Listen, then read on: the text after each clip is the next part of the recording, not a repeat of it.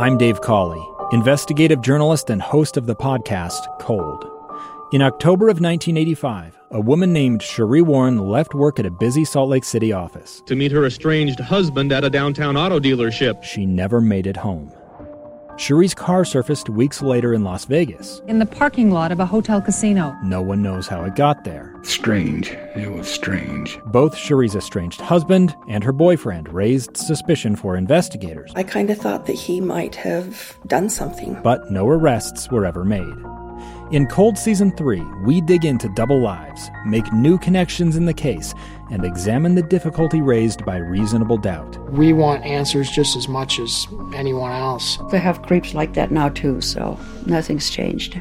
That's the new Cold Season 3, The Search for Cherie, now available anywhere you get your podcasts.